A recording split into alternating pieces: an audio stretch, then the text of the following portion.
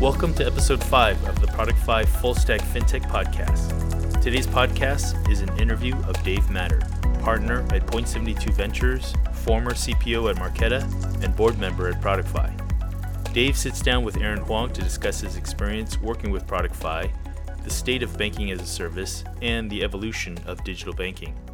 Now, on to the interview. Right. Hey, everyone. I am Aaron, head of commercial at Product5. Welcome to the Banking as a Service podcast. And I've got a special guest today, Dave Matter, advisor to Point72 and former chief product officer at Marqeta. Welcome, Dave. Awesome. Thanks for having me, Aaron. And thanks everybody for listening today. Yeah, thanks a lot. Just wanted to give a quick round of intros for yourself. I know we talk a lot because you're an advisor at Product5. But I wanted to sort of let you give a chance to introduce yourself to folks beyond the title that you mentioned. You're more of a Renaissance man than just that. So, thank you. And for better or for worse, fintech has been something that's been near and dear to my heart for 20 plus years now. I actually started my career with what I like to call the first digital bank in the U.S. with ING Direct, that you may recall. It had the original branchless banking model with high yield savings accounts and checking accounts and debit cards, and led product for them through the early 2000s. From that point, I also found myself digging into lending with them, building out their automated mortgage and home equity products, as well as the infrastructure for those products, which then led me to, this is before the at least last mortgage crisis, going to one of the largest mortgage originators in the US, American Home Mortgage, out in New York, and led product for them specifically for their risk products, which became incredibly relevant as the housing bubble ensued in the mid 2000s. After that, I scratched into student lending, leading product with the first direct-to-consumer student loan company that was originating kind of non-standard Sallie Mae loans geared at a better profile as well as incentive alignment with students and universities and lenders and parents. That was actually the first journey from a private company to a public company, so followed them through that scale journey as well. After that, I've been in investment tech with Citadel Investment Group, and so saw trading and hedge fund activity, which also then at that time got into distressed asset management as a result of the distressed mortgage crisis at significant scale, where we ended up building technology around mortgages and home equity loans. So we ended up selling and licensing to Quicken Loans that eventually became their foundation for their Rocket Mortgage product. And it was really after that, after I'd kind of been out of banking and payments for about 10 to almost 12 years at that point, that kind of peeked my head out of the sand and realized that a lot of infrastructure around card issuing and banking really hadn't evolved from 15 years, of which we were already dealing with some legacy tech. And at that point, I met Jason Gardner with Marqeta when they were a direct-to-consumer company, came on board just after our Series A and convinced him and the board to pivot from direct-to-consumer to B2B to build a card issuing platform, and led that for just about 7 years. And thereafter, I've been working with Point72 Ventures in a capacity where I help their portfolio companies really at that intersection: product management, engineering, analytics, and design. And so I've been very fortunate to work with Aaron and the Product5 team as part of that engagement, and looking forward to talking more about that and the state of banking as a service and other related areas today. Yeah, thanks, Dave. So you know a little bit about banking and banking partnerships, I guess, given given your experience here. And given the gray hair patches on the side of my head too, that's a show. Gray hair, no hair, you and I. So, there's a few flavor profiles, and this is one of the really interesting conversations. Probably the first conversation I had with you, probably over a year and a half ago. There's a BYOB or BYOB or BYOP, which is bring your own bank or bring your own program. Yeah. There's the verticalized option, which is essentially build on of a single bank, and then there's essentially this notion of a distributed financial infrastructure on top of multiple FIs. And, for those that haven't done bank partnerships or fintech like you mentioned kind of your past experience, but walk me through kind of like the evolution of your thesis on banking as a service through the experiences you just mentioned, and how you're arriving at your current thesis for BaaS today. Great. Yeah, no, I would love to. And, through that process, from a technical perspective, especially with they're dealing with the bank, banks are ultimately beholden to, what they would call their core banking system. And that's kind of the system that manages basically like the manifestation of a balance sheet, which is really what a bank is. They have assets and liabilities, and they have different products that are built on both sides of those balance sheets. But also, as we all know, going into being a bank or acquiring bank comes with a metric ton of regulation and oversight and all kinds of lovely things that are related, but not necessarily contributing at times to the modern product development practices. And so, over time, especially with Marqeta, as we started to service consumer debit cards in particular, which were framing themselves to become digital banks for consumers, it provided an opportunity for me to really kind of stretch even further where we were fitting into this issuer processor and program manager category. We really start to really rethink what that classification meant in the future and for the types of companies that are going to be building products on this type of infrastructure. And so if you're a new digital bank and your only product is some type of debit card or prepaid card, in my opinion, in my experience, you're not a bank. You're a debit card manager or prepaid card program manager. But at the end of the day, what he also saw is they had roadmaps. And so oftentimes debit products are used as a segue to get into consumer products. You also start building out the other side of your balance sheet, which is I start taking deposits. I started providing savings accounts. Now I'm able to leverage my balance sheet when I start to provide loans that can access one side of the balance sheet in order to feed the other. And you start to build this really nice symbiotic relationship. I think we were also seeing competition starting to use this now, say, more consistently in the vernacular of payments and fintech of banking as a service, where we had companies that were providing prepaid debit cards, and they were calling themselves a banking as a service platform. My experience, especially when you looked at the roadmaps of some of the addressable market, that's like 1/10 of what it actually would mean, to be banking as a service. And then, with regards to all this, since most of the technology layers, like ProductFi, Marqeta on the issuing side, even others on the acquiring side, are not yet, at least, full-fledged financial institutions, you're beholden to banks. And so I think obviously there's been a lot of talk over the years and more recently around the Durbin Amendment and what that's enabled as far as fintech and the interchange rates that smaller and more regional banks are able to garnish versus some of the top 5, top 10 tier banks. Also could, if you kind of look at it from almost your technical lens to a business lens, you don't really want to pin yourself in a corner where you have a single point of failure. Because if you also look back, over the last 10 to 12 years, there's been, consolidation within banks. There's been consent orders to various banks that you want to make sure, even beyond from a product and strategy point of view, that you really are not 100% beholden to a single FI.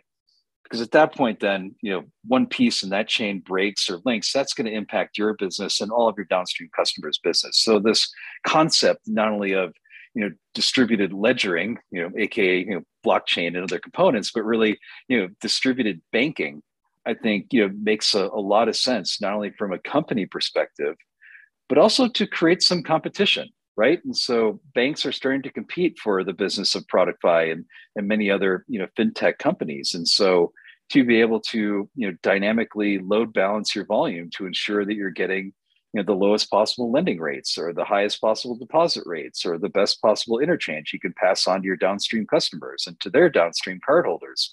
I think that's a big, big benefit.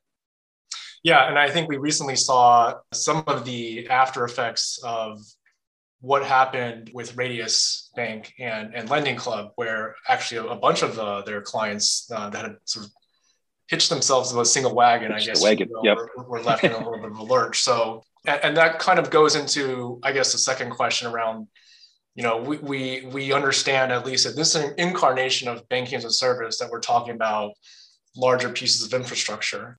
Why now for banking as a service? We talked about 1.0 models, which arguably were point solutions. Now we've got, larger distributed systems.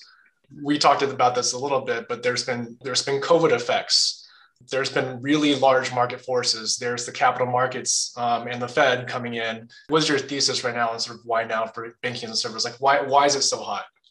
Yeah, I think in some ways it also goes back to the conversation around core banking systems, and there you do see some, I'd say, slight trickles of innovation happening in core banking systems, but the ability for a bank to rip and replace their entire core banking system is honestly, it's not for the faint of heart. I have a lot of empathy for them, and as a result, it's not going to happen overnight. And so, meanwhile, I think whether it's alternative lending products of the buy now, pay later space, new and compelling card issuing solutions are kind of moving at a faster rate than a lot of the legacy infrastructure would ever be able to catch up for. Yeah. And that presents itself an opportunity, right? And I think this gets into a lot of the differentiation of ProductFi as well. When you really kind of go back to my statement around banking and banks being a product manifestation of a balance sheet, at the end of the day, a general ledger is really what's kind of centrally driving your P&L, but also your balance sheet. But if you look at that from a banking product, the ability to efficiently account for credits and debits is really core. And so I feel like there's a lot of these kind of very thin layer of IP banking as a service companies that are really just a one-to-one map to the file system of the underlying core banking system of the bank. And so at that point in time, if you always have to have not just consistency, because that's important, right? The banks still need, oversight, and their balance sheet needs to balance. Yep. But that doesn't necessarily mean it needs to drive the products that customers are using on top of the banks. I think that is a major differentiator. And I think ProductFi, even rewinding back, a year and a half, oh boy, almost 2 years now. I mean, that was like the original, IP that Yui and the team had built out. And I think we kind of had this really incredible, in my opinion, view of like, where do you really start from the core of banking as a service and how do you differentiate? And there was a massive amount of actually internal IP that the team had built around ledgering. And now that allowed you and the team to be able to plug into, various banks, but you're not beholden to the products that the bank themselves are building off their core banking system. And so I think, once you kind of look at abstracting out like the core accounting, because almost every fintech product, right, it's like goes down to like accounting principles. You've got credits and debits and things offset themselves and things need to balance. But once you do that incredibly efficiently at scale using modern technology, that now almost liberates this whole other layer on top, whether it's within your API or within componentized, front end components that can be dropped into a web and mobile app. I think that, in my opinion, is really the future of banking as a service, and that's why I love working with you and the team. And then I believe it's differentiated against a lot of the others out there that claim to be at least banking as a service platforms. Yeah, we like to call it fungibility on our side, and I think it's definitely something that we think deeply about. And I often ask myself, if I'm a potential partner in the space, why should I care? And I actually just saw this graphic the other day that I think Alex Johnson and FinTech Ticks posted around all the players in the space. Now, you and I are able to possibly disambiguate all the marketing, look under the hood, understand the program operations, the idiosyncratic nature of bank partnerships. But if you're a potential partner today, what are some questions that you should be asking? Because on the face of it, from a cursory perspective, it's easy to see that everyone could potentially be sort of position themselves in similar ways if you don't have that discerning eye. But this goes into what you're saying, which is how do you help someone actually navigate the landscape today? Yeah. And I think we can also get a little bit too caught up in we've benefited from the proliferation of APIs within fintech. Sure. But to point, I feel like sometimes now we kind of sit on those laurels and say, well, just go look at the API and see what it can do. That's again only a small fraction of the equation. Right. And so, I think looking at differentiated products that a platform's been able to deliver to market, and it definitely comes to mind some of the efforts that we've done with Takeus and others. They're succeeding because they have differentiated products. I also think there's a bit of a culture of these teams as well, where It's kind of the adage of, if I kept building the horses, all that my customers would want is a faster horse. They would never think of a think of a car, right? But I think there's so much creativity in this space, especially with the team at Productify, that we can look at different types of user experiences and verticals and start to kind of paint the picture of a future and future possibilities that our technology can enable. I think that's incredibly powerful and compelling. And I think you see some of those efforts now manifesting in some of our, credit building products and others that, again, serve the purpose of graduating then. So you can demonstrate that if we start doing this lightweight credit product, now this can get into more secured type lending products, which then segues into unsecured lending products. And now if you have all these things under an umbrella for a consumer or a business, what other new opportunities does this open up? And so I think that ability to kind of paint some strokes as to what the future would look like, but pointing that our technology can enable this is really kind of the right elevation without needing to have that needlepoint discerning eye that can lift up the hood and figure all those things yourself. Absolutely. I mean, I'm not going to harken back, but I will. I mean, Angela is strange throughout the thesis that, every company will be a fintech at some point. When I had started at Productify, I had sort of thought deeply about that. And I started to see a lot more friction in the space than was necessary. And I kind of want to ask you this, which is there is a strong thesis for banking as a service as an ecosystem that's the mission, the big, hairy, audacious goal. Yep. But what do you see in terms of frictions to adoption? For instance, if often asked this, which is what's to keep the local YMCA or the church from actually adopting banking as a service? Why is it that, by the way, when I talk to the Marqeta folks, they're very much still in, for all intents and purposes, like enterprise fintech. Where is that sort of like gap, and how do we actually bridge that? Yeah, I think it's a really interesting question too. That I'd say my prior thesis on it honestly was probably off. Kind of walked into this assuming that major tech companies that already have some large consumer or some business presence in perpetuity would always want to control their end user experience, and that they have tons of resources and tons of amazing designers. And it was interesting over time to actually almost see like anti-patterns in that thesis of like major tech companies, in some cases for time to market and to differentiate against the competition, just wanted the fastest way to embed some of these financial products into their product, obviously allowing skinability and synergy with the UI and UX of the rest of the product. But a lot of them would come and say, yeah, we're a design and product led company, but if you had widgets or even just a white label app that we could drop in, we would go live tomorrow. Over time, we might go more down bare to the metal to the API if it made sense. And then on the flip side, I think of other companies. I remember, man, early on we were actually doing business with AAA.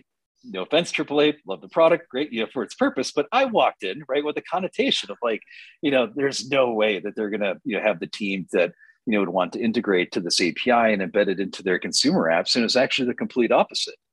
And so it's like, I think you kind of hit it of like, having a toolkit of various options based on what's important to your customers and their constraints, what they're trying to optimize for. I think having that optionality of being able to say, hey, there's, more full kind of drop-inable experiences versus, bare to the metal. But at the end of the day, like whatever integration path the customers should choose should be at the benefit, of their customers. And so if there is a strategic or product differentiation, that means, man, I absolutely have to do, the work to do full API integration. Great. That doesn't preclude you from using something like, Latinum and part of the Productify toolkit of starting there. And if some new strategic opportunity comes up that means, hey, I need to go more bare to the metal, then do that. I think in short, Dave, your answer is it depends, and there are obviously a lot of considerations there. Yep. In that same vein, there are also a lot of considerations on fees. I got asked this question on a podcast, which I thought was somewhat unfair, but I answered it. So I'm going to throw this over to you, right? We've seen, what was it? Airbase is now giving away 100% interchange. They're monetizing off of expense management. You're starting to see companies are starting to figure out and anticipate higher yields with rising interest rates. Like, where is this whole fee structure going with banks and banking as a service? Yeah, I think, there's, we got to have the Durbin Amendment. And so that's one piece that drives part of this, right, with interchange. And you might have saw recently that, as far as merchant acceptance fees from the payment network side to merchants could also be going up. We'll call it as a result of inflation, but I'll save my opinion on that for maybe another podcast. But I think there's this interesting cycle where if you look back in history, even taking a peek at like historical credit and debit spend between recessionary periods, growth periods, inflationary periods, retractive periods, there's this interesting consumer spending pattern that kind of teeters back and forth between debit cards and using deposits against lending products. And so I think having that balance of offering various forms of transaction facilitators, aka cards, that tap into different types of accounts, provide some economic resiliency to a business and also downstream to consumers. And yeah, I think interest rates in particular also present an interesting opportunity, right? I mean, some of the automated mortgage lenders that were out there apparently didn't have enough gross profit margin sensitivity to be able to manage a quarter basis point or half a basis point hike in Fed rates, right? Yep. Suddenly their whole business is like in jeopardy. I mean, that to me is also just mind boggling. I think an increase in savings rates is funny. There was an intro to the Jon Stewart show on Apple TV. I don't know if you saw it recently on the stock market episode. If not, I'd highly recommend it, because before he gets in the stock market, he talks about the history of savings accounts and kind of turned to his team and a younger team of like, boy, you guys, would you even what would you do if you got 5% on your savings account? They're like, my interest rate in my savings accounts looks like a blood alcohol test these days. Like, I don't even know what that would be like, right? And so, there's opportunities then that create for themselves, right? And so, what does that mean suddenly if you could actually garnish some meaningful amount of interest and held those things in deposit versus banks simply incentivizing folks to invest in the stock market if they want to get anything greater than 0.25 yield off of a savings account. Right. And so then that presents interesting banking as a service opportunities around how do you kind of take advantage of what feels to be pending Fed rate hikes through this year and into next year. What types of new products could be enabled? I kind of have maybe a little bit of an anti-pattern thesis to this too, where like certificates of deposit have really not been in vogue since late 90s and early 2000s. If we were to go through 7 subsequent Fed rate hikes, having some certainty of a higher yield that you could put away for 18 months or 24 months could become very attractive.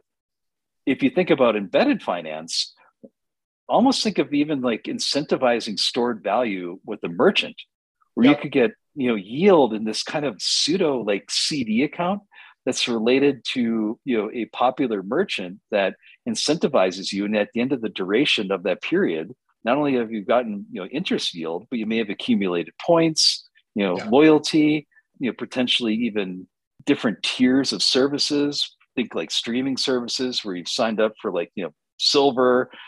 18 months later, just by parking a bit of funds there, which you got interest rate for, you pop out of, boom, you're in a platinum membership or whatever it is, right? And so that's what I mean. I think it's really creative when you start thinking about like, how does some of the economic waves or interest rate waves coming, what new types of things could that enable, especially if you look at some of the patterns in the past? But technology, I think, and banking on service platforms can really go beyond just these things are only relevant to my bank.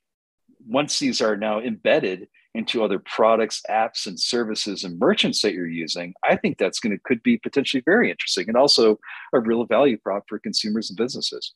Yeah, Starbucks has re-entered the chat right now and raised their hands. Exactly. Yeah. Yeah. Okay. Well, on that inflationary note, let's end out on the cliffhanger questions that I've been dying to ask you. Sure. First question: Bitcoin or Ethereum, and why? Oh boy. Yep. No. Now we're gonna. I would imagine my Twitter feed's probably gonna fill up after this one. I'm definitely going to lean more towards the Ethereum end of that spectrum. For me, it's kind of my broader thesis of it's really the infrastructure of blockchain, and in my opinion, future iterations of the blockchain infrastructure. They're really going to define the future, not only of finance and currency, but I also believe in the way of computing. I think there's kind of that divide, right? When you think about Bitcoin and Ethereum as to, is it a store of value? Is it a currency? Is it an investment vehicle? What really is it? I think that's going to continue to evolve over time. But, at the end of the day, if we start to think about any of these blockchains to really become like a global network of money movement, you really do have to zoom into the resiliency, the security, and honestly, the throughput of that network. I think one of the things you absolutely have to give the payment card networks credit for is the amount of transactions per second that they're able to process with near like 4 to 5 9 of uptime. That's really, really, really meaningful, especially when you're moving money globally.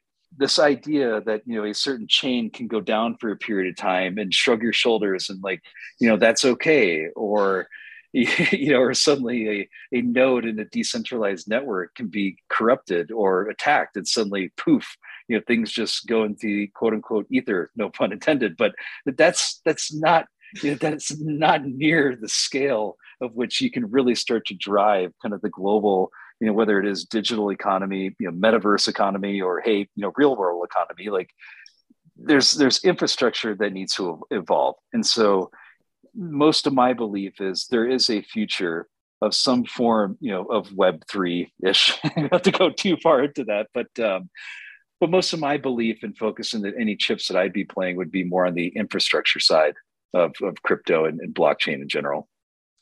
We won't even go into the L2, L3 scaling solutions in this. Yes, yeah. Last question: pancakes or waffles, and why? Oh boy, I'm definitely going to lean to the waffle side of the spectrum here. My wife is probably going to be kicking me under the table here shortly because she does make some of the most incredible gluten-free pancakes that I've ever had in my life. But, I think waffles have a lot of versatility to them that potentially pancakes don't have. You can go your standard syrup on top of the waffles. You can add a little bit of bacon to it. But I think what was one of the game changers is starting to have fried chicken sandwiches that are wedged between 2 pieces of waffle. I mean, that's just good stuff right there, Aaron. And so I'm going to go with the versatility of waffles over pancakes. Oh my God, I might have to update the pancakes waffles discussion and sort of add the fried chicken layer in the between. We'll save that for the next one. I can't picture fried chicken between 2 pancakes. I've even attempted to A/B test it, and it's far superior on the waffle side. We are going to A/B test this. We're going to crowdsource and see who wins. But perfect. Dave, thanks for your time. We will connect on another one shortly. But thanks so much for your thoughts. Sounds great. Thanks for having me, Aaron, and thanks everyone for listening today.